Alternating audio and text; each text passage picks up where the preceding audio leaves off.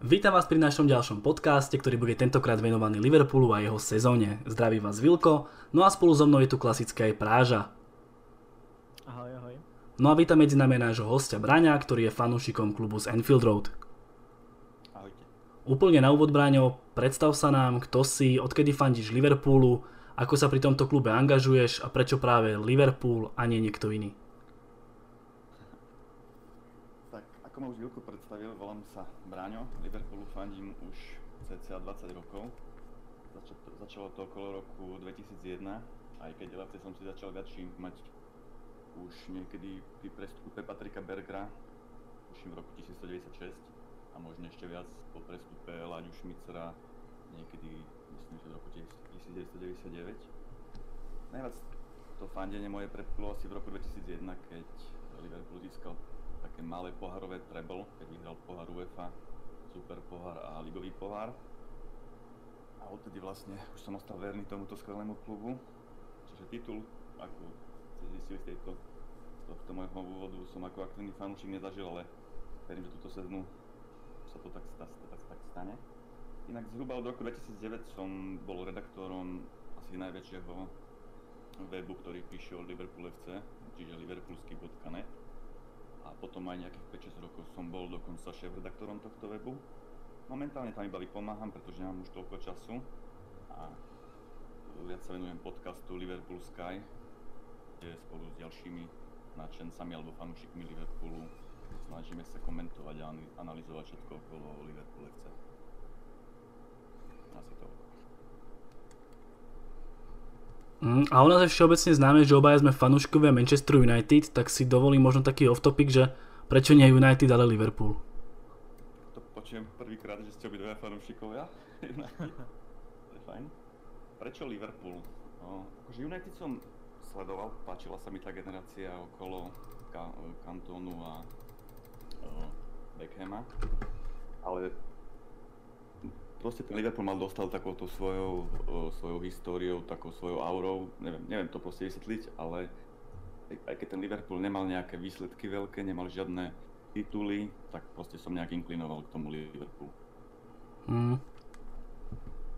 Škoda. Zlý výber klubu, ale tak budeme to akceptovať. To je váš pohľad. Ja myslím, že som si... A ešte tak, taká otázka, ďalšia bokom, snáď mi to odpustíte. Že ako vnímaš United ako takého rivala? Moc to prežívaš tie zápasy z United, alebo nie?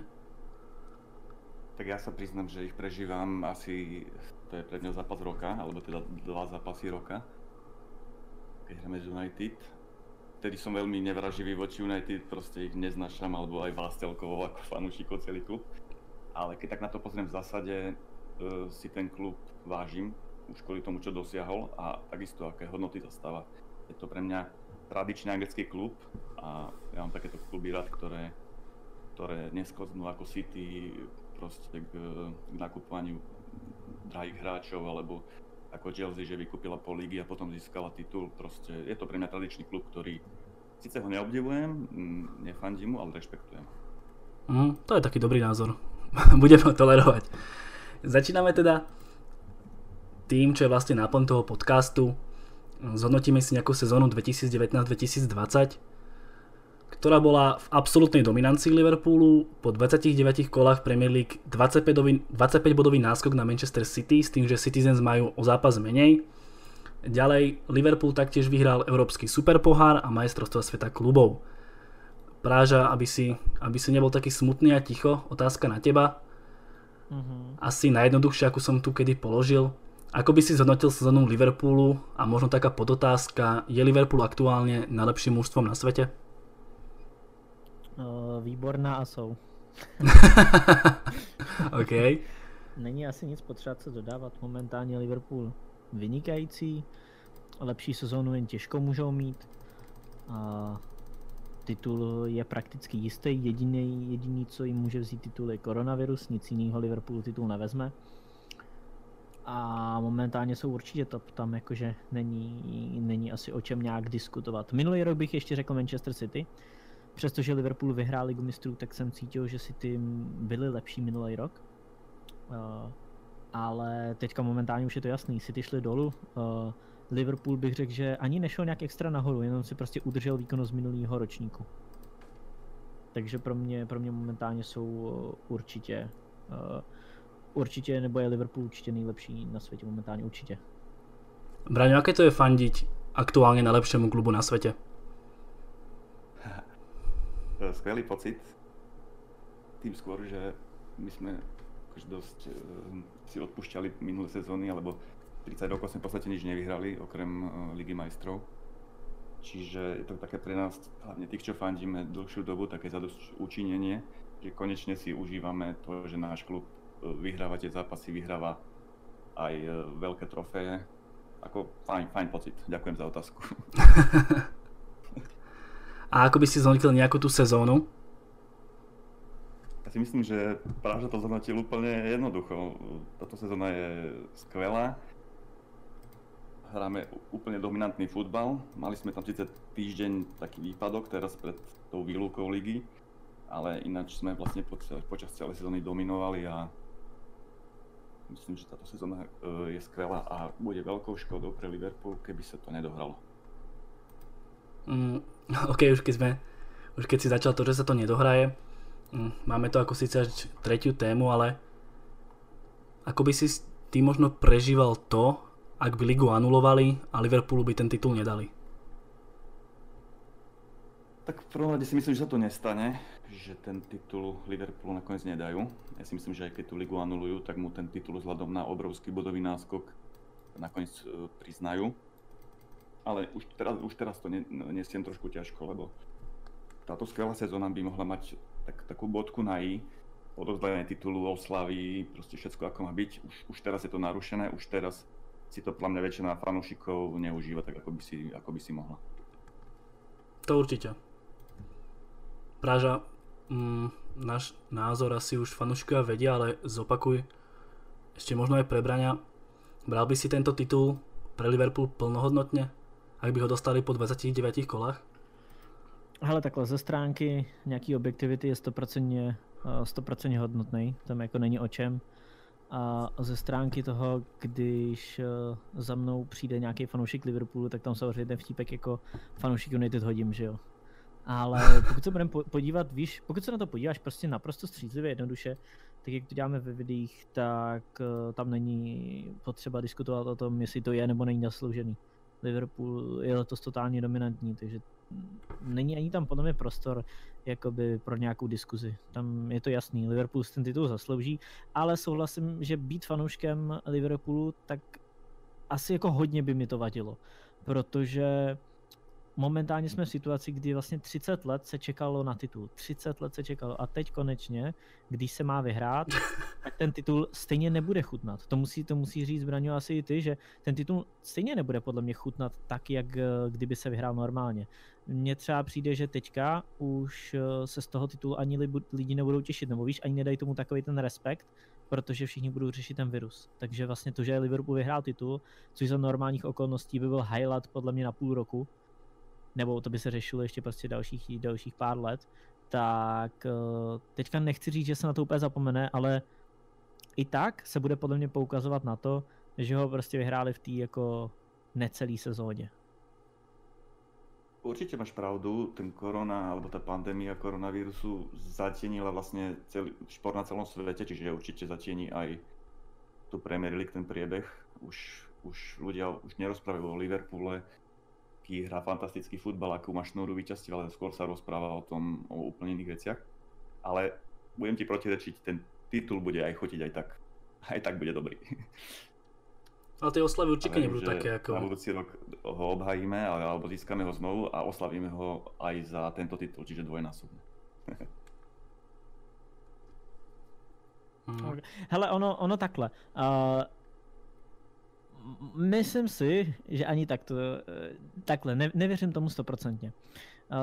Hlavně jako z toho pohledu, že víš, jak by probíhalo, když se vyhraje titul? Probíhá to tak, že prostě víš, půjdete někam s kámošem a někde to oslavíte, možná jako fanklub to někde oslavíte. Možná některý lidi by se jeli to přímo oslavit do Liverpoolu, víš, že celé město slaví a tak dále. Ale v téhle situaci prostě tohle všechno vymizí, takže tam hrozně moc faktorů, který, když si vlastně užíváš ten titul, tak vlastně půjdou úplně jako pryč. A možná, že i fanoušci Liverpool, OK, ty to pocítí možná jenom z nějaký malý části, ale vždycky to bude takový to, že nebo řeknu to jinak. Pokud Liverpool vyhraje v následujících 5 letech zase ještě aspoň jednou ten titul, tak to bude v pohodě. Ale v momentě, kdyby teďka dalších 30 let neměli vyhrát, víš, a vyhráli to zase jenom v té době, kdy byl prostě nějaký problém, tak se na to bude vždycky takhle poukazovat. A což vůbec není jejich vina, to je prostě jenom smůla a schoda nějakých okolností, no.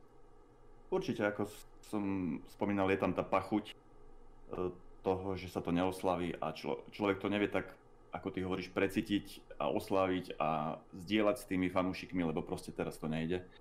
Čiže áno, z tohto pohľadu je to mrzuté pre Liverpool, ale ako vnútorne si ten titul užijem aj tak, že sme ho získali konečne.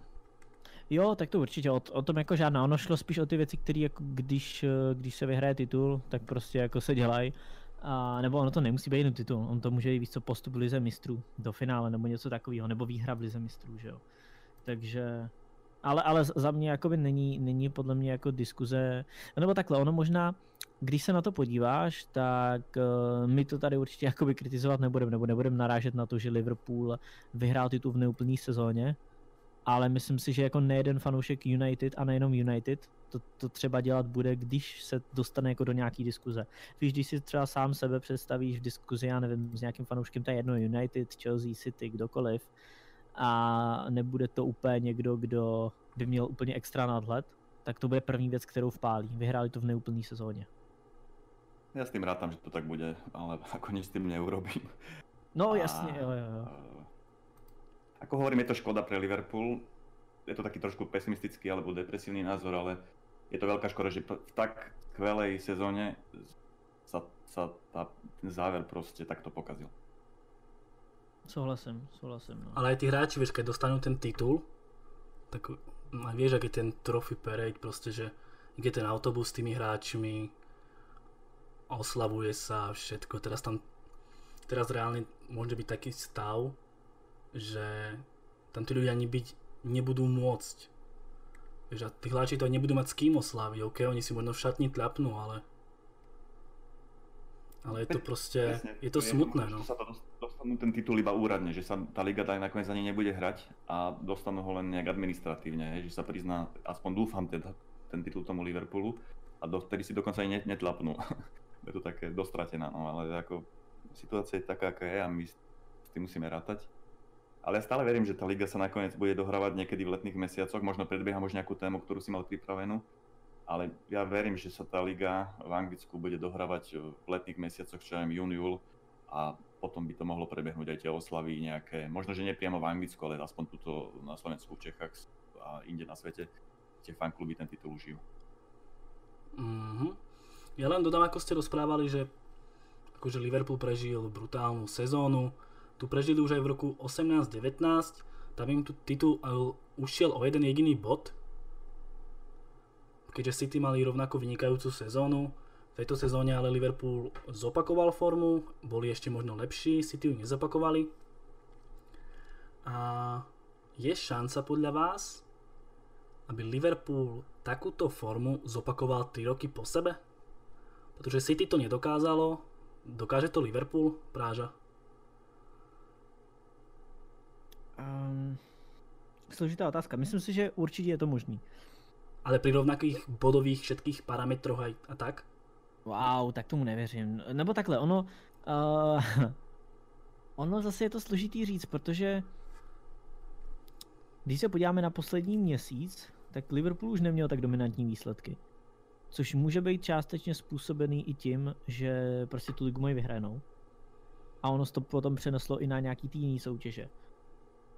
Tyjo, je to fakt hrozně těžká otázka. Já si myslím, že Liverpool 100% bude bojovat o titul příští rok. A beru je jako největšího favorita jak na titul v lize, tak na titul v lize mistrů. Bude pro mě určitě Liverpool i v příští sezóně jako největší favorit, pokud se nestane nějaký zázrak a neprodají prostě Maného a já nevím, a Wijnaldum. Jo. Ale pokud kádr zůstane tak, jak je, případně ho ještě nějak rozšíří v ideálním případě, tak, nebo ono nejde ani tolik o rozšíření, ale jde hodně o kysličení toho kádru. To už jsme tady řešili několikrát, že velký problém v tomhle mělo City. Nemyslím teďka ani konkrétně za Guardiolu, ale v minulosti oni, když vyhráli titul, tak potom hrozně málo nakupovali. A pak ho nevyhráli, udělali zase obrovský nákupy. A tam byl vždycky problém toho, že oni ten kádr nedokázali dostatečně okysličit, což je vždycky potřeba. I když máš dokonalý tým, který furt vyhrává, tak potřebuješ nějaký nový hráče, který dají nebo namotivujou ty hráče, kteří už tam jsou, kteří už třeba všechno vyhráli, ale už nejsou možná tolik hladoví. Tak ty potřebuješ tam nějaký hladový hráče. Nemusí to být nutně mladí kluci, ale ideálně hráče, který mají dostatečnou kvalitu, aby dokázali některého ze současných hráčů vytlačit z základu, ale zároveň nevyhráli ve své kariéře moc trofejí, aby mohli, nebo aby zase vrátili těm současným hráčům, dejme tomu nějakou tu hladovost, není asi úplně správný slovo, ale lepší mě nenapadá. Aby zkrátka byli víc hladoví. Ja len dodám, keď sme pri tom City, že City v sezóne 17-18 získalo 100 bodov a po tejto sezóne kúpili Mahreza. Ďalší rok získali 98 bodov. Po tejto sezóne kúpili akože Rodryhova Cancela. Táto sezóna im už nevyšla, vieme, mali problémy, mali zranenia, tiež výpadky formy. No ale City nechceme rozoberať. Liverpool pre zmenu po tej prvej sezóne, ktorá bola 98 bodová, kúpil iba mladého Van der Berga, celý káder ostal úplne pohromade a behom tejto sezóny prišiel iba Minamino zo Salzburgu, čiže očakávaš zrejme výraznejšie nákupy v lete? Nevím, jestli ta otázka je na mě, ale jenom do toho skočím. Ono to, že to neudělali tenhle rok, je právě naopak dobře, protože ten kádr zůstal stejný, ale je rozdíl 2letý a 3letý období. Protože oni už teďka ten titul vyhrají. Důvod, proč je Liverpool tak dominantní jak minulou, tak letošní sezónu, je ten, že minulý rok nevyhráli titul. Já jsem naprosto přesvědčený, že kdyby minulý rok ten titul vyhrál Liverpool, tak letos mají minimálně o 15 až 20 bodů míň. Tam je zkrátka, že ne ta motivace, že extrémně dlouho nevyhráli a minulý rok to zase o bod nevyšlo. Zároveň jsou namotivovaní tím, že vyhráli Ligu mistrů, takže mají větší zase důvěru ve svoje schopnosti, ale ono to hrozně moc dělá psychika v tom fotbale. No a ja teraz sa pýtam Braňa, ktorý bol trochu dlhšie ticho.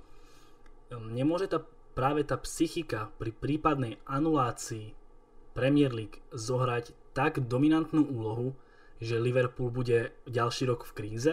Že tí hráči budú už tak frustrovaní, že prvý rok im to ušlo o bod a druhý rok im to ujde vlastne kvôli koronavírusu? To si nemyslím. Ja myslím, že jednak je tam Jürgen Klopp, čo je obrovský motivátor, a jednak je tam taká zdravá skupina hráčov, ktorí nejakú demotiváciu alebo stratu nejakého chtíča po úspechoch nedopustia. Čiže v tomto by som problém nevidel. Súhlasím s Prážom, že vždy každé mužstvo, a akokoľvek je kvalitné, treba okysličovať. Že priniesť do neho nových hráčov, ktorí vytvoria tlak na starších hráčov alebo na starých hráčov, ktorí sú už dlhšie v kádri, zvýšia konkurenciu a tým vlastne ženú celý ten káder do vyšších obrátok a do vyššej kvality. Ešte aby som sa vrátil k tej sezóne 2018-2019, ktorú vyhralo City a my sme zaostali o bod, tak si takisto myslím, že Práža to hovoril, že to City bolo ešte v tej sezóne o ten kúsok, o ten povestný bodík lepší ako Liverpool. A myslím, že ten titul získalo aj zaslúžene. V tejto sezóne Klopp vlastne už je tú 5. sezónu a on si buduje svoj tím nejaký 3,5 roka. Čiže momentálne ten tím na úplnom vrchole, úplne perfektne poskladaný. Klopp si nekupuje hráčov nejak bezmyšlienkovite ako v potravinách, že nakladá do košíka, ale on si vyberá také kúsky mozaiky, aby ten káder fungoval. A myslím si, že teraz momentálne to jeho mužstvo, ten jeho tím na vrchole síl. Začalo to už vlastne minulú sezónu, ale nebolo to ešte tá topka. Ale túto sezónu už sme boli úplne, že podľa mňa na tej špičke. A ja si myslím, že keď to takto ďalej ostane a tie náznaky vyzerajú, že by ten káder ten základný kader tých kvalitných hráčov malo stať pokope, že by to ešte nejaké 2-3 roky malo vydržať a potom verím, že Klopp to bude vhodne doplňať a proste tá kvalita tam bude stále, budeme bojovať o tie najvyššie priečky. Práve čo si ty myslíš o možnom poklese psychiky? Vieme, aký faktor to bol napríklad v prípade Tottenhamu. Nechcem opäť nejako porovnávať manažérov, veľkosť klubov, ale Tottenham prehral to finále Ligy majstrov a psychicky sa zosypal v ďalšej sezóne. Môže niečo také podobné nastať podľa teba v Liverpoole? To, co se stalo v Tottenhamu, určitě ne, protože ty situace jsou tam úplně jiný. Tottenham dlouho nevyhrál trofej. Já věřím, že kdyby Tottenham vyhrál tu Ligu mistrů, tak si momentální situace v klubu je naprosto úplně jiná. Jakože to je úplně nesrovnatelný. Spoustu hráčů by podepsal smlouvy, Eriksen by tam ještě byl, celkově atmosféra by byla úplně jiná, Pochettino by pořád ten tým trénoval, takže by to bylo úplně něco jiného. A já jakože v žádném případě nevěřím, že by Liverpool skončil mimo top 4 příští rok. To je za mě absolútne nereálny a vsadil bych na to úplne cokoliv. Nemusíme sa baviť o takomto poklese, môžeme sa baviť o poklese, že budú druhý, tretí, nevyhrajú titul. Viac zápasov prehrajú. Já jsem to myslel z toho pohledu, že Tottenham je prostě až 8. nebo Nie, ako nechoďme už do takýchto extrémov, ale proste či tá psychika môže zohrať tú úlohu, že ten tým sa nezmení, možno ešte prídu kvalitní hráči na doplnenie, ale aj tak tie výkony už nebudú tak skvelé, pretože 2 roky po sebe im ujde titul, v podstate to je ani nie že o chlb, to je o niečo úplne malinké a že tí hráči už budú tak dole, že už v tej ďalšej sezóne nebudú mať takú asi motiváciu to vyhrať, alebo už budú tak frustrovaní, že už im to ani nepôjde. Jako ujde, tak ty myslíš, že by jako byli zklamaní z toho, že letos by nevyhráli ten titul? Tak som myslel, vieš, že im to anulujú a oni už budú tak z toho frustrovaní a dole, že už im to ďalší rok tak nepôjde. Hele, to je jako těžká otázka, protože pokud by to jako vysloveně anulovali, tak můžou nastat 2 scénáře. Přijde další úplně dokonalá sezóna a vyhrajou jakože skoro s plným počtem bodů. Aby to dokázali, a nebo je to bude frustrovat. Ale to je podle mě možná i zbytečná otázka, protože já si myslím, že to neanulují. To je už o čem jsme se bavili, myslím, že v pondělí, včera to bylo, když jsme streamovali, jo. Tak jsme řešili jsme koronavirus, co by mohlo být se všema těma soutěžema. A já si myslím, že Liverpool ten titul jako oficiálně dostane. Prostě ta sezona se skončí s těma bodama, jaký jsou teďka, po 29. odehraném kole. A zkrátka se ten titul udělí předčasně. Soutěž se předčasně zruší a potom už se začne jenom další sezóna. Takže, ale v ten moment, to si myslím, jako, že je nejpravděpodobnější scénář. A zároveň i já bych pro něj byl, protože přišlo by mi hrozně krutý, kdyby to Liverpool odebrali ten titul, podle mě. A nejde jenom o Liverpoolu. OK, tenhle podcast je o Liverpoolu, ale bavíme se tady o Sheffieldu, bavíme se o Leicesteru, který zažili taky životní úspěchy a pro všechny tyhle 3 kluby prostě jim to jen tak sebrat, to mně přijde takový, nepřijde mi to úplně korektní.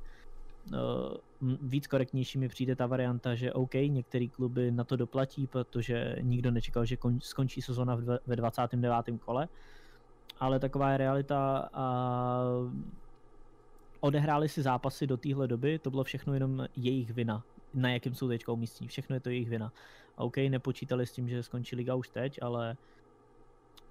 ale je to prostě furt jako jenom jejich problém, zatímco když to anuluješ, tak znevýhodníš úplně všechny.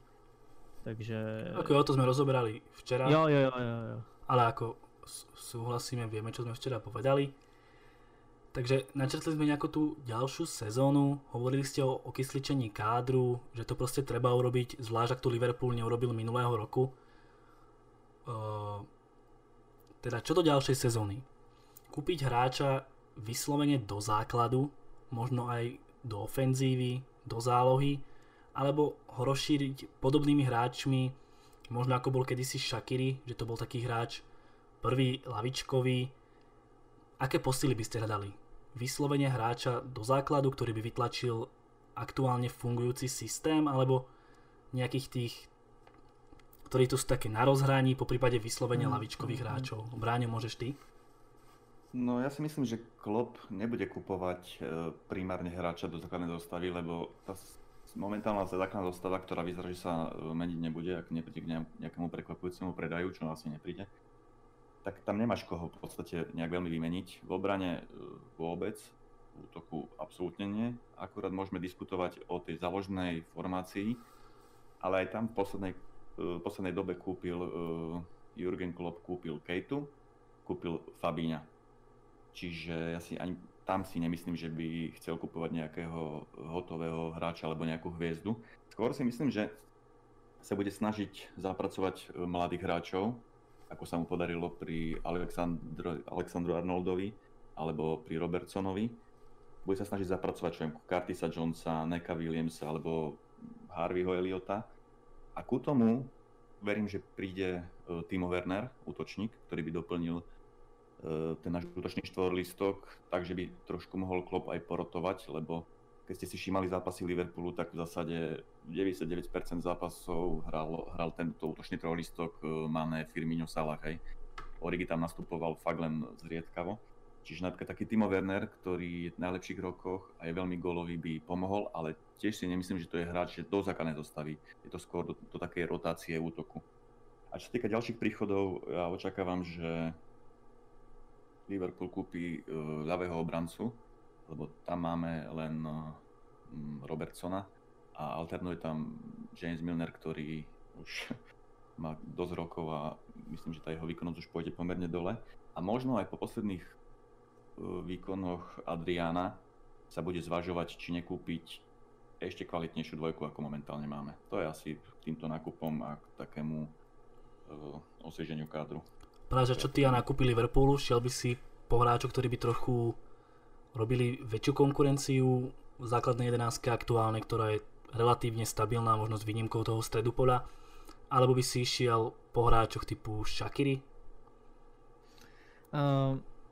Já bych se jenom ještě vrátil k tomu, že jenom v rychlosti si projíždím komentáře, nechci úplně reagovat na každý komentář, ale tady bylo v komentářích, že jak jsem mluvil o tom titulu, jako pro Liverpool, tak se tam řešilo, že v jiných ligách ten titul nebo ten náskok není takovej. Jo, že v Premier League je ten náskok obrovský a že třeba v Itálii nebo někde jinde je ten náskok menší. Jo, dejme tomu třeba bod, Juventus to třeba vede sérii A o bod, ale jenom se chci vyjádřit k tomu, že to vůbec nic nemění. To je prostě, jestli ten náskok je bod, nebo jestli ten náskok je 20 bodů. Nechci říct, že je ve finále jedno, ale realita je taková, že ty kluby si ty současné výsledky vybojovaly sami. A pokud vedou o bod, tak to znamená, že jsou o bod nejlepší v té lize. Takže to pro mě nic nemění a tak jako tak bych ten titul dal i v těch jiných soutěžích. Zkrátka jsou to výsledky, které si ty kluby doteďka vybojovaly, když to není úplně ideální, tak současná situace nám toho moc jiného jako nedovoluje. K tomu jsem se chtěl jenom rychle vyjádřit a co se týče těch přestupů, ono bude i hodně záležet, jestli někdo z Liverpoolu nebude chtít odejít. Bavím se teďka konkrétně o Manem, protože asi primárně jako o něm. Víš co, Real prostě potřebuje pravý křídlo a co když přijde Real? On v Liverpoolu vlastně vyhraje všechno, pokud teďka získá titul. A teďka otázka, bude chtít jít Mané nebo ne? Samozřejmě v ideálním případě pro Liverpool by bylo dobrý ho nepouštět. Tak on má dlhoročný kontrakt, on by byl velmi drahý. To právě, to by byl, 100%, by byl hrozně drahej. A teďka jenom otázka, vyřešit jako prvně tohle, aby žádný hráč nechtěl odejít, aby všichni byli spokojení. A pokud teda všichni budou v pohodě, nikdo nebude chtít odejít. Já osobně bych se tomu třeba ani nebránil, že kdyby měl odejít Mané za nějakou raketu, tak já si myslím, že dlouhodobě by to mohlo pomoct právě jak jsem se bavil o tom okysličení, tak já bych se tomu třeba úplně nebránil, pokud by za ní samozřejmě přišel plnohodnotný hráč, to znamená fakt nějaká jakože superstar místo něj. Tak teoreticky si myslím, že by to mohlo fungovat, ale je to jako málo pravděpodobná varianta, to jsem chtěl jenom nastínit. Ale zkus pracovat teda s teoriou, že nikto neodíde. Právě, a teď se k tomu právě dostanu, že to je jenom varianta, kterou jsem chtěl jako nastínit a teďka ta druhá, za mě, co je nutně potřeba, nebo nutně, nutně potřebuje Liverpool, dejme tomu, svýho Danila, který umí hrát fotbal. Jo, to jsem chcel vlastně já povedať. V jednoduchosti řečeno obránce, konkrétně beka, který dokáže zahrát jak na levý, tak na pravý straně obrany. To je podle mě... Takého Hakimiho. Tak, něco jako je Hakimi, něco na ten styl, zkrátka obránce, který dokáže zahrát obě dvě strany obrany. Taký to je podle mě... myslíš? Ještě jednou? Že taký univerzální krajný back. No jasně, protože podle mě kopovat dva je nesmysl. Kvůli tomu, že Arnold a Robertson mají tak neotřesitelnou pozici. Jsou to podle mě nejlepší beci na světě, oba dva na svém postu. A zasahovat do té obrany by byla absolutní šílenost a jako v žádném případě bych to nedělal. A právě no? Keď ťa môžem prerušiť, vieš, to ti príde kvalitný ľavý back alebo univerzálny back krajný, kto príde do Liverpoolu, keď vie, že tam majú neotrasiteľnú pozíciu Robertson s Alexandrom. Práve preto treba tam vyslovene hráča lavičkára. Takhle, já se bavím právě o tom, že ten hráč bude první náhradník jak na levou, tak na pravou obranu. A on tam nepůjde s tím, že je náhradník za Robertsona, ale půjde tam, že je náhradník za Robertsona a Arnolda, což je obrovský rozdíl, protože jednak ty hráči musí nějakým způsobem někdy odpočívat, zároveň je pravděpodobnost, že se někdy i zraní, takže v momentě, kdyby ten hráč, který přijde, já klidně to jako jméno nějaký můžu najít, ale nemám jako nic připraveného, ale jde o to, že ten hráč bude vědět, že v momentě, kdy kterýkoliv z těchto hráčů nebude moc hrát, nebo klub bude chtít rotovat, tak on bude jako první volba. A v ten moment si myslím, že tam můžou sehnat hodně dobrýho hráče, protože ten hráč bude hrát víc než dost. A pomohlo by to jak Arnoldovi, tak i Robertsonovi. Čiže hľadáme proste... Ja si skôr myslím, ako poznám Jurgena Kloppa, že on sa tam bude snažiť zapracovať niekoho z akadémie U23. Máme tam napríklad Neka Williamsa, výborného pravého beka. Lebo podľa mňa dosť veľký problém kúpiť na súčasnom trhu kvalitného krajného obrancu, ktorý spĺňa to, čo chce Klopp. U nás sú vlastne tí dvaja krajní obrancovia, 4. a 5. útočník. Majú obrovské množstvo asistencií, sú veľmi nebezpeční do útoku, hrajú dosť vysunutí a ja si teraz nespomínam na takýchto krajných backov, ktorí by boli dostupní podľa mňa na trhu a ktorí by do Liverpoolu pasovali do ich systému. Ja si myslím, že by bol veľký problém kúpiť takého univerzála na ten post.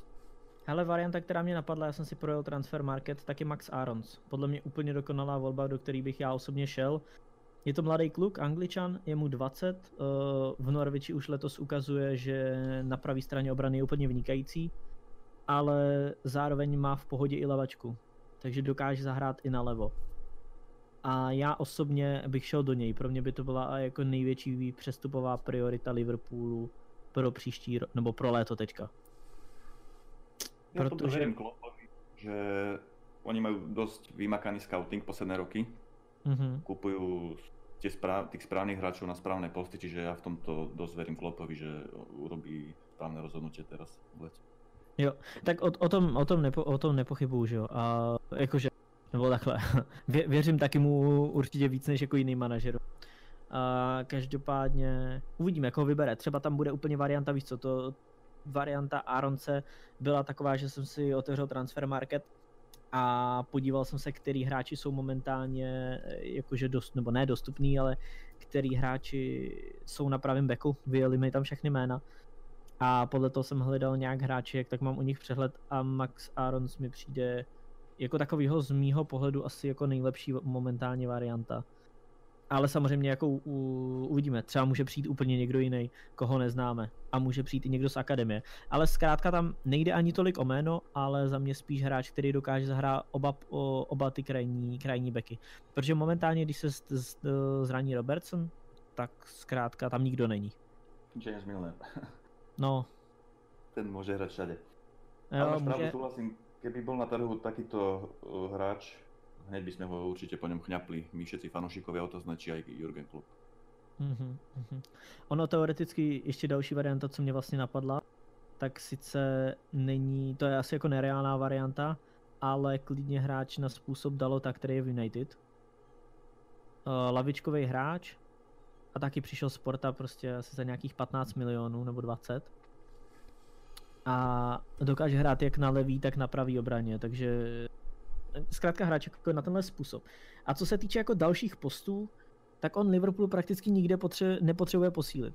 Já osobně bych teda nešel do Wernera, nebo takhle, nešel do Wernera. Samozřejmě za tu cenu, za kterou má, tak bych do ní okamžitě šel a vůbec bych nad tím nepřemýšlel.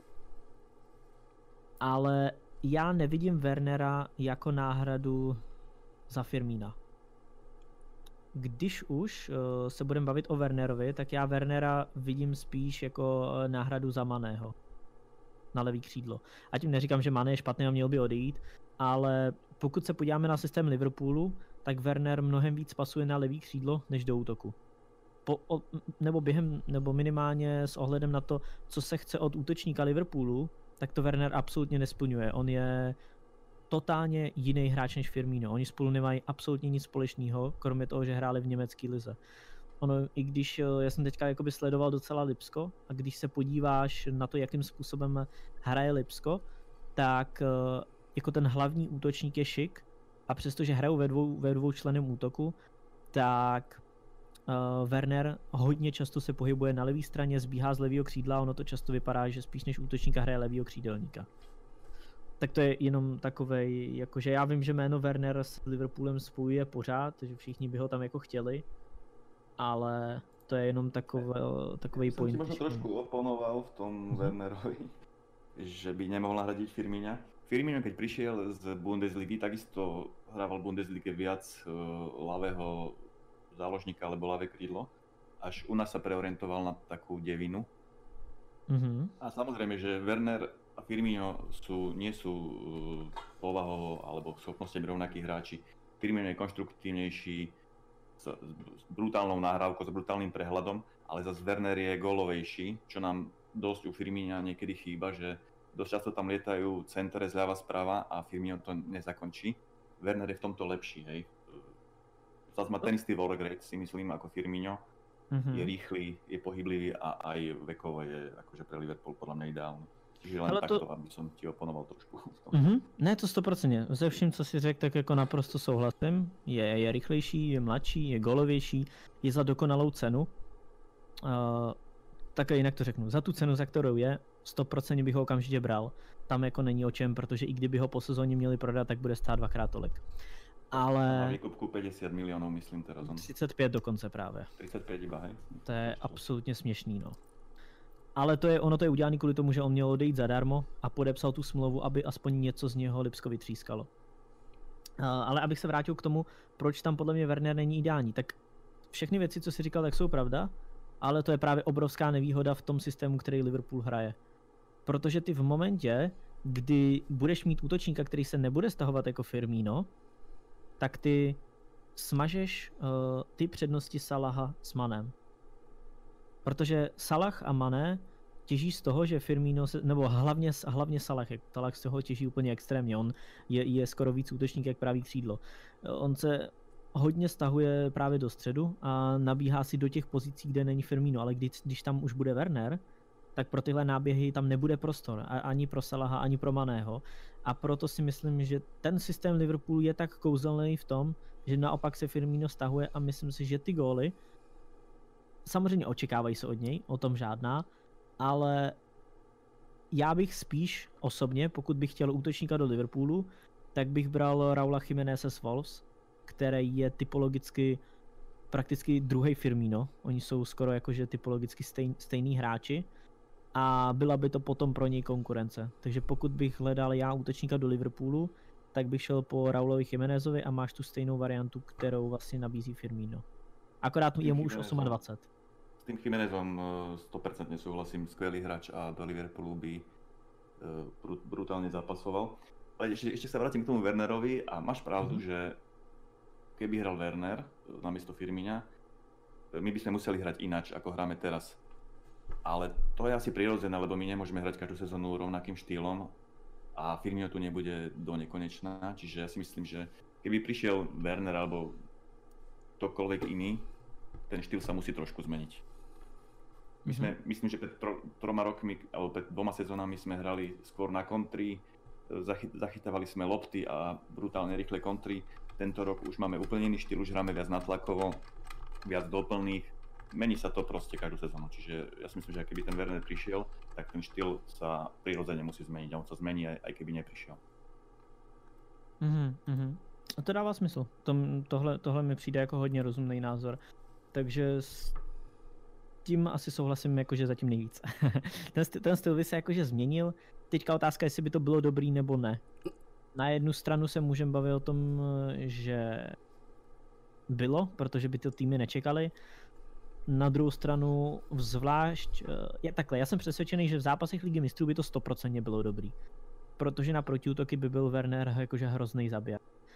Ale nejsem úplně přesvědčený, jak by to fungovalo v dlouhodobé soutěži, zvlášť proti týmům, který se fakt zamknou proti Liverpoolu a stojí před vápnem. V těch zápasech mě tam přijde Firmino hodně důležitý, ale dávám slovo i Vilkovi, protože je furt sticha. Ja tak 15 minút už počúvam, vieš, sa tu rehocem z vás, že ani nepotrebujete moderátora, ale akože v pohode, ja som rád, že ste pokecali. Som si aspoň oddychol. Aha. No a... Spokojený? Ako? Spokojený? Jo, celkom spokojený. No a mňa by ešte zaujímalo, či by ste vzhľadom na tú zálohu, ktorú má Liverpool, keďže všetci vieme, že tam sú prevažne bojovníci, hráči, ktorí behajú hore-dole, možno bránia za tých krídelných obrancov, neskúsili možno variant priviesť kreatívnejšieho záložníka, nie typologického proste ďalšieho Hendersona, ale niekoho fakt kreatívnejšieho s tým, že by Mourinho, ja už som mimo, Firmino stratil to miesto takej tej falošnej deviatky a prišla tam tá klasická deviatka. Práža, ty? Jestli to chápu správně, tak ty chceš do útoku, dejme tomu Wernera. Áno. A priviesť kreatívnejšieho záložníka do stredu pola.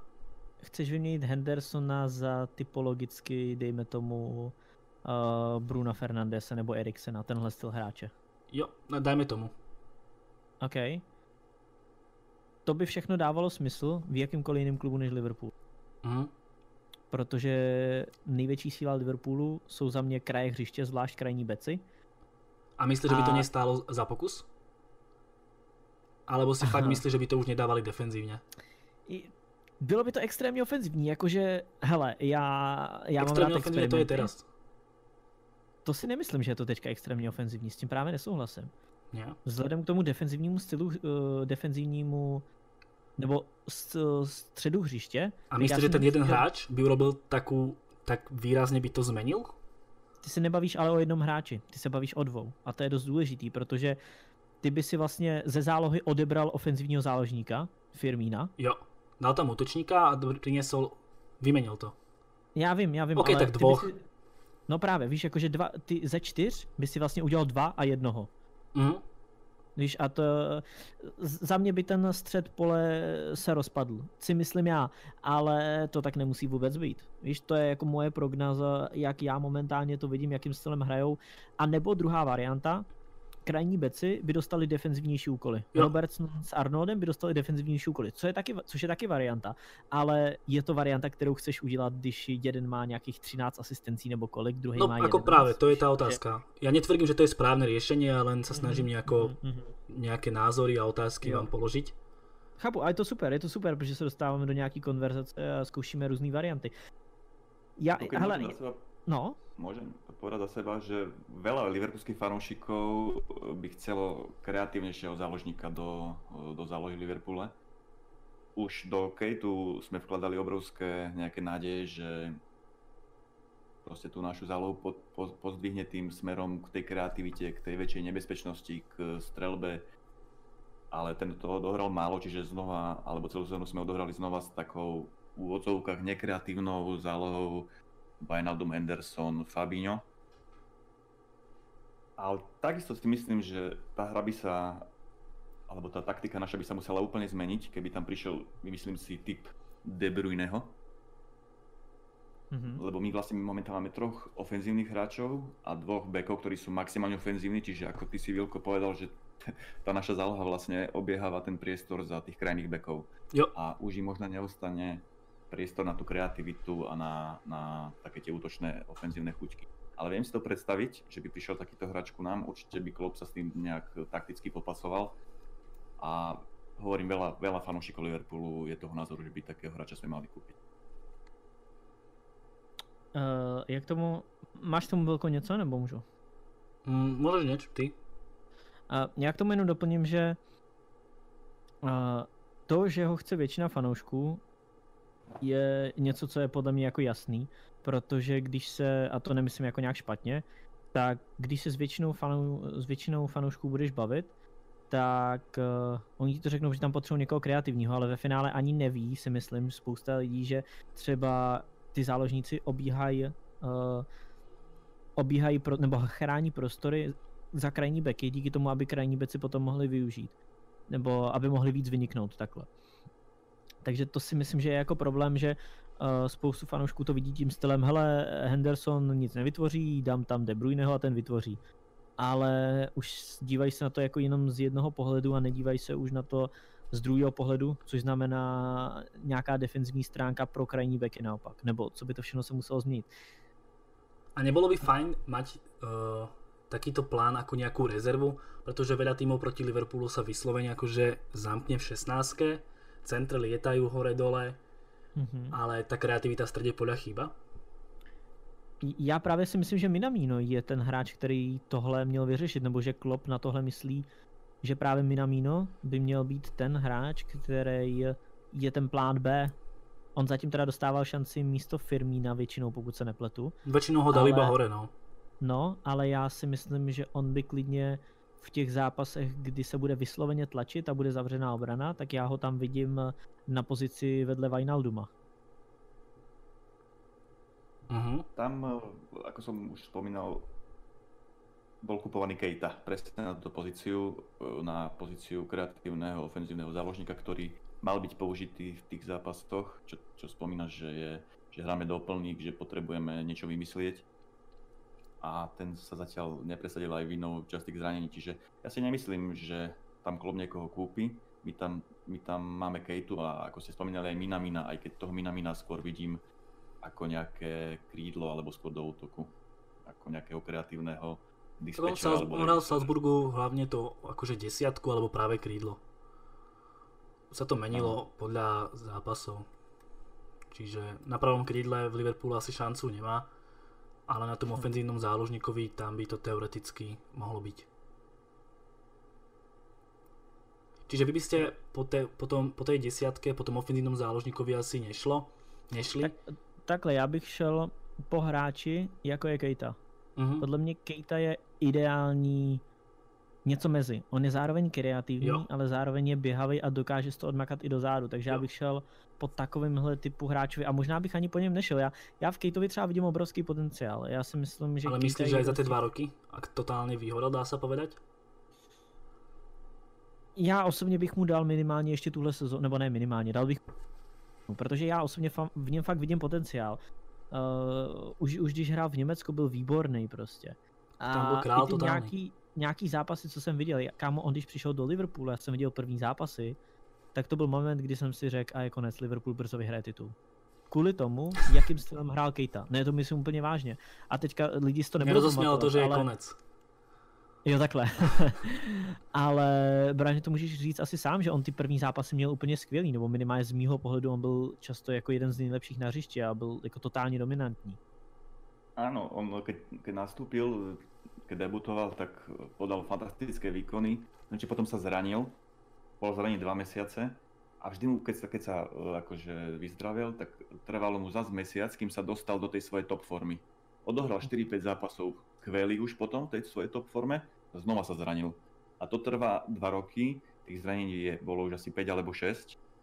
A čiže on sa nestihol dostať do top formy a nestihol sa dostať do stavu, že je pre Liverpool prínosom. On sa stále iba hľadá, v podstate zotavuje sa do zranení. Čiže ja tiež si myslím, čo hovorí Prážo, že ak by sa mu vyhli na budúcu sezónu zranenia, že by celú sezónu alebo väčšiu časť sezóny dokázalo dohrať, tak on by bol pre nás úplne že terno, úplne že skvelý záložník a obrovským prínosom by bol. Inak dnes spadlo aj prvé meno, keďže sa už začína špekulovať, pretože nie je o čom písať, tak samozrejme, že médiá už vytvárajú rôzne špekulácie, tuto proste píšu aj chlapci v čete. Padlo prvé meno dneska 70 miliónov za Ruiza z Neapola. Čiže neviem, či k tomu chcete niečo povedať. Ja osobne toho Ruiza videl som párkrát, ale Neapol nie je nejaký môj obľúbený klub, čiže ťažko hodnotiť, ale je to hráč, ktorý dokáže zahrať buď pravého záložníka, alebo ľavého v systéme 4-4-2. Po prípade hral aj klasickú osmičku, dvojčlennej, ale aj v trojčlennej zálohe. Práve ako ty a Ruiz, máš ho nejako nasledovaného? Hele, je to střední záložník primárně. To, že hrál na křídle, je podle mě jako fail toho, že tam vůbec hrál. On má takého toho Želinského v tom ich systéme. Ale... Jo, já vím, no. Myslím si, že je to taky možná varianta. A teďka otázka, jak bys to dokázal zakomponovat. Já si nejsem jistý, jestli je Ruiz lepší než Keita v top formě. A podle mě si spíš myslím, že to tak není. Keita už 2 roky formu nemá. Já vím. Nemá, ale vidím v něm osobně v Keitovi vidím větším potenciál než v tom Ruizovi. Myslím si, že má teďka velký hype, Ruiz. Vyšli mu, myslím, majstrovstva Európy alebo sveta, teraz si nie som istý, čo to bolo 20 rokov, tam bol najlepší futbalista. Aha. A je fakt skvělý. Ale to ne. Hele, je určitě kvalitní a tak dále, ale otázka, jestli je to ta správná volba, na to asi teďka nedokážu odpovědět. Já letos jsem ho letos jsem na Neapol nekoukal, takže to nevím, ale asi tak. Hele, já co si ho pamatuju, Ruize, tak byl zajímavý, byl kreativní, zároveň dokázal i bránit dozadu, takže myslím si, že typologicky by to dokázal splnit, ten post. Dejme tomu nějaký ty 8,5. Ale já osobně bych spíš věřil Keitovi, ale to není nic na tom, že bych tam koupil ještě dalšího středního záložníka, ale možná někoho, kdo nebude tak drahý.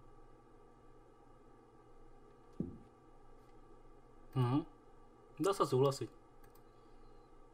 Ja ho nemám naštudovaného, videl som ho len v 2 zápasoch, tuším v Lige majstrov, čo proti nám hral. Akože podal výborné výkony, zaujímavý hráč, ale tiež si myslím, že momentálne ako miesto by si našiel v nejakých zápasoch, ale nebol byť nejakým impaktom, nejakým veľkým prínosom pre Liverpool momentálne. A tá cenovka 70 miliónov je dosť veľká. To je druhá vec, že to je brutálna cena. Aspoň podľa mňa teda. Souhlasím určite. Ešte čo sa týka nákupov, často čítame názory fanúšikov, riešte to v médiách. Čo so stopermi Liverpoolu? Je tam Van Dijk, neohrozená pozícia. Vedľa neho sa teraz usídlil Gomez, hlavne v tejto sezóne. Išli by ste po niekom inom, kto by ho nahradil, alebo by ste mu dali ten priestor, ktorý má teraz? Pretože ak sa rieši nejaká pozícia v Liverpoole, tak sa rieši hlavne pozícia stopera, po prípade tej dvojky alebo toho stredného záložníka. To sme už trochu prešli, k brankárovi sa ešte dostaneme, ale čo ten druhý stoper ku Van Dijkovi? Nechať si Gomeza, dať mu ten priestor, ktorý má aj teraz, alebo ísť po niekom inom? Prážo, môžeš ty? Nemyslím si, že je potřeba v Liverpoolu v defenzívě cokoliv měnit. Myslím si, že defenzíva je to, co Liverpoolu funguje ze všeho nejlíp a já osobně jsem pro Gomeze jako v základu a Matipa jako náhradníka, plus tam přišel ještě nějaký 17letý Holanďan. Van der Berg. Tak, takže toho bych nechal jako 4. stopera. Takže já osobně bych nešel, v žádném případě bych nešel do žádného velkého nákupu. Ta obrana funguje úplně dokonale, funguje to tam krásně. Víš, abych nešel třeba do nákupu Koulibalyho, určitě bych do toho nešel, protože to je prostě totální lídr. A ty už máš lídra ve Van Dijkovi a zničil by to nějakou hierarchii toho týmu. Ty máš tam jasně daný, že Van Dijk šéfuje celý obraně. A ať už tam je Matip nebo tam je Gomez, tak Van Dijk tomu totálně šéfuje. V momentě, kdybys tam dal druhýho lídra, a řekneš si, OK, máš 2 stopery vedle sebe, ale musí to vždycky nějak fungovat, tam nemůžou být oba dva jakože lídři, nebo minimálně z mýho pohledu. Těžko fakt fungují ty ega mezi sebou. Ja len dodám, čo sa týka Gomeza, tam sa rieši hlavne to, že bol často zranený. Mám tu aj nejaký prehľad. 15-16 krížové väzy, celá sezóna out. 16-17 achilovka, celá sezóna out. 17-18 drobné zranenie achilovky, tam vynechal nejakých 5 zápasov kvôli zraneniu. 18-19 sezóna, pol sezóny out kvôli členku. A v tejto sezóne je vlastne celý čas fit. Úvod nehral, ale na lavičke bol, čiže to nemôžeme nejako brať v úvahu. Čiže dá sa veriť tomu, že Gomez sa udrží zdravotne fit celú sezónu? Bráňo, môžeš ty? To nemôžeš vedieť nikdy, či... Ale tak nejaká náchylnosť a zranenia tam asi je stále. Akože u Gomeza tá náchylnosť je veľká a celkovo, keď si spomenul tých stoperov Liverpoolu, tak jediný, ktorý odohral v podstate všetky zápasy, je Virgil van Dijk. A Gomez, Lovren aj Matip boli veľmi často zranení. Hlavne Matip je tu u mňa sklenený hráč. Je zranený skoro každú sezónu, vynechá polovičku zápasov vinou zranení. A keď sa vrátim, že či kúpiť alebo nekúpiť, určite nebudeme kupovať stopera do základu, lebo tam tá dvojka Gomez, Van Dijk je jasná. Keď bude zdravý Matip, tak výborný backup. Ale myslím si, že odíde po sezóne Lovren, ktorý už chcel odísť teraz v lete, ale sme ho nepustili. A toho mladého Seppa van den Berga, ktoré ste spomínali, to je 17-ročný hráč. Ja si myslím, že minimálne 2-3 roky nebude mať na to, aby hrával na tom stoperovi, čiže tam sa možno ponúka to, že by mal Klopp priviesť nejakého 3. 4. stopera skúseného. Ako už pred 2 rokmi Petro Matušim priviedol úplne nečakane Klavana z Augsburgu a ten nám odviedol super služby. Bolo tiež 4 viacero stoperov zranených, tak si myslím, že je možné aj v lete čakať niečo podobné. Kloppa. Ale vyslovene po dvojke stoperovi by si teda nešiel. Môžeme to asi takto uzavrieť. Tam jasná dvojka je Gomez momentálne ku Van Dijkovi. A máme tam toho Matipa, ale určite by som nekupoval ku Van Dijkovi na stopera momentálne. Nie je dôvod, ako hovoril Práža. Funguje im to dobre. Práža, ty by si sa neobával tých možných zranení Gomeza, ktorých bolo požehnanie a hlavne boli dlhodobé? Já souhlasím s tím, co říkal Braňo teďka, asi úplně. Taky já osobně, já jsem zapomněl na toho Matipa, nebo ne, že bych zapomněl, že tam je, ale spíš jsem zapomněl na ty zranění častý. A to jsem si tak trochu neuvědomil, že je dost riskantní mít tam často zraněnýho Matipa, často zraněnýho Gomeze, takže bych byl pro nákup stopera, který je na pomezí 3. a 4. stopera, něco mezi.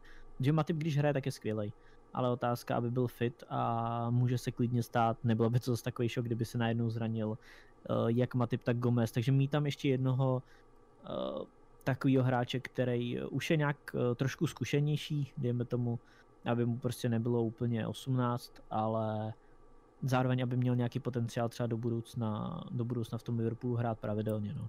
Ja osobne by som tiež šiel do stopera, hlavne kvôli tým zraneniam a vieme, ako to dopadlo v City, kde sa im zranil Laporte a potom z toho bol prúser, hral Fernandinho a takto by to potom presne Liverpool hasil Fabinhom na stoperovi a to by mohlo dopadnúť katastrofálne.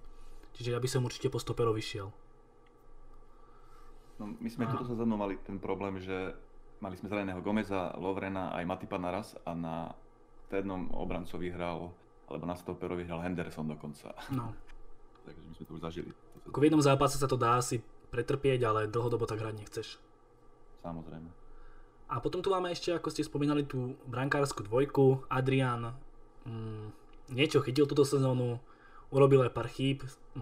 Tá jedna chyba asi, nie že asi, ale stále Ligu majstrov. Možno to už bude bezpredmetné, ale asi to nie je adekvátna dvojka pre Liverpool. Či? Máte iný názor? Práža? Psychika. To je hrozně o psychice. Já si myslím, co jakoby chceš víc než golmana, který je několik let zkušený v Premier League, několik let pravidelně chytal Premier League, ale tam je to prostě hrozně o psychice, protože ty uděláš jednu chybu a v klubu jako Liverpool se na tebe sesypou. Takže já osobně jsem s Adrianem jako s náhradníkem jako v pohodě. Nebo takhle, ono samozřejmě není to jako ideální, ale spíš je to o tom, kdo by ho mohl vlastně nahradit. Protože on je podle mě totální ideál co se týče dvojky. Mhm. Teďka nemyslím výkonnostně, ale myslím z toho, jak už jsem říkal, několik let chytal v Premier League a OK, byl chvilku dvojka, ale byl i jednu část jako prostě jednička. Takže má spoustu zkušeností, je mu tuším, že nad 30, takže zároveň už je, jakoby, měl by být psychicky odolnější, ale ten problém je, že prostě tohle je hrozně těžký zvládnout, ono se nepočítá s tím, že se Alisson zraní v ty nejdůležitější zápasy. Víš, jak to myslím? Jo. A teoreticky jako možná jít po dvojce stylu Caballero, Romero, víš, takový ty fakt ještě starší golmani. Já když už bych někoho do Liverpoolu teda kupoval, jakože golmana, tak by to byl fakt jako zkušený golman, který už má jako lecos odchytaný. A už má třeba ten vrchol kariéry jako za sebou, ale bude psychicky vyrovnaný, aby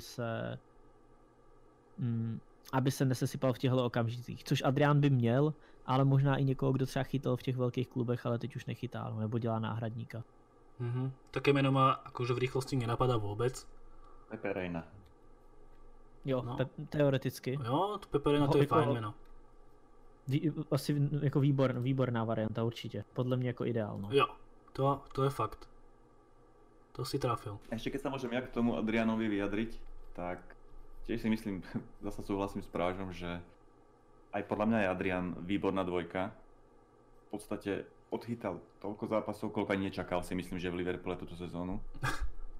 Myslel si, že možno sa dostane v nejakom Carabao Cupe alebo FA Cupe do branky a on odchytal podstatnú časť odchytal Ligu majstrov, v finále, tuším Charity Shieldu chytal, čiže ja si myslím, že podával dobré výkony. Že mu nevyšiel zápas Chelsea, kde dostal ten nešťastný gól od Williana a myslím, že sa mu trošku rozsýpalo sebavedomie a potom museli schytať aj to nešťastné 8 finále Ligy majstrov, kde zlým odkopom vlastne ten Liverpool trošku pochoval. Ale to boli len 2 zápasy. A teraz ja viem, že sa na ňom fanúšikovia zosýpali za tie 2 chyby, ale keď sa trošku odosobnia od týchto 2 zápasov, tak musia uznať, že ten Adrian si svoju úlohu zastal a fakt podával dobré výkony počas tej sezóny. Mhm.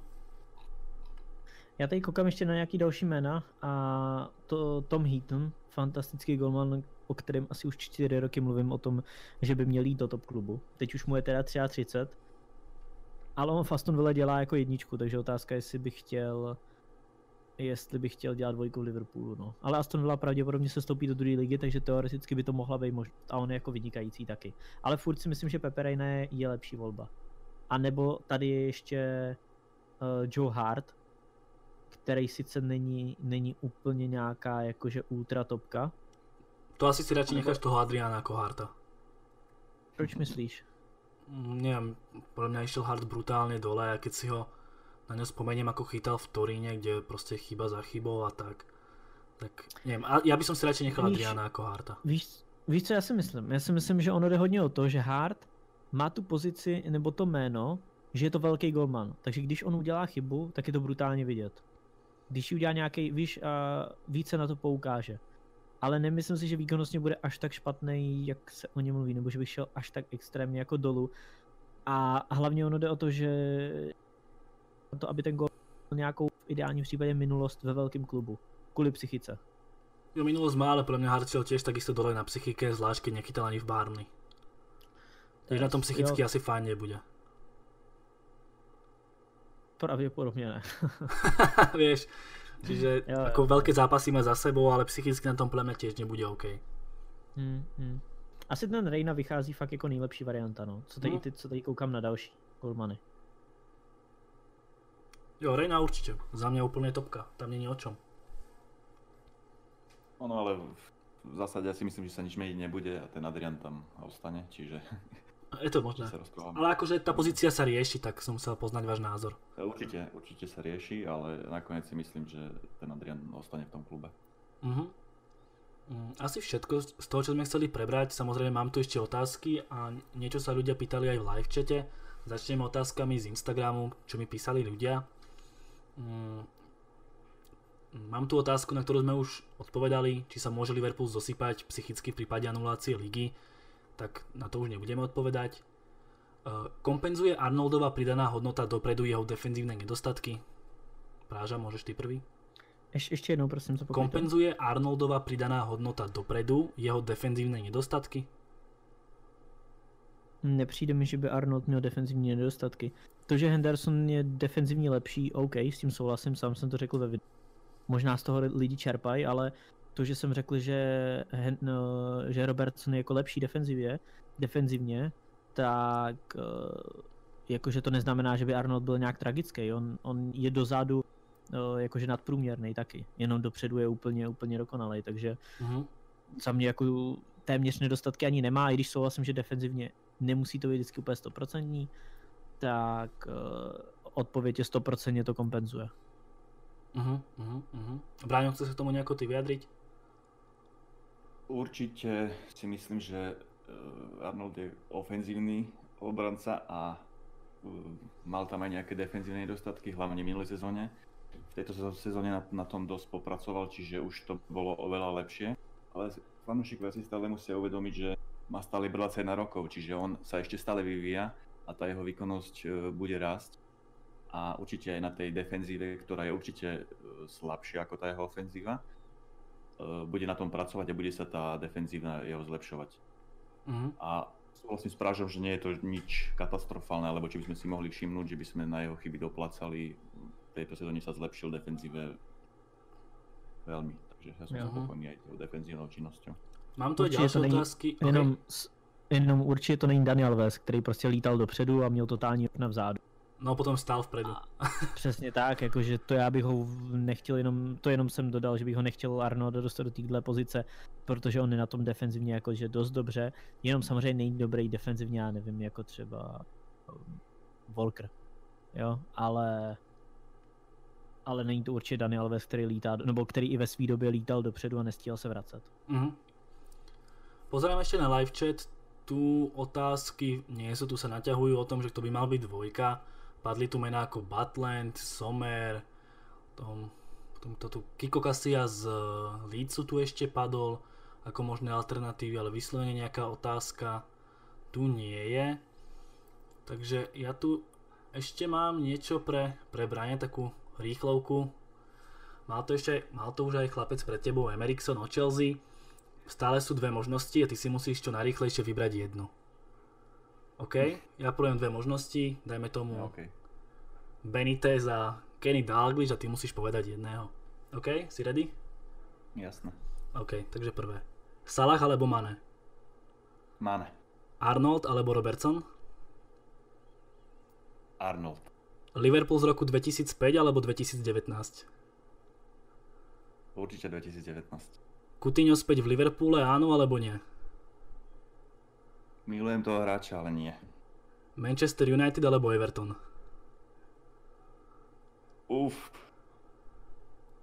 Everton. Ferguson alebo Mourinho?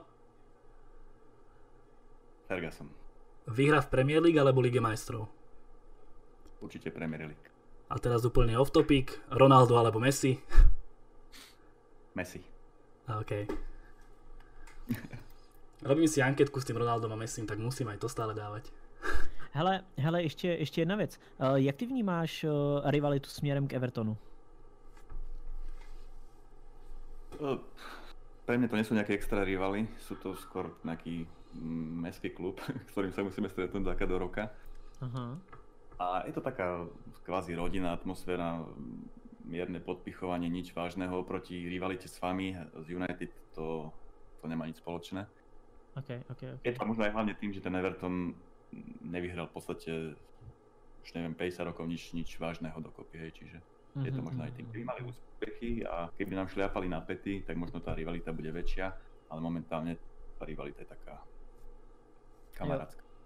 Chápu. To je asi podobný vztah, jako měli United ze City dlouhou dobu, než začali vyhrávat.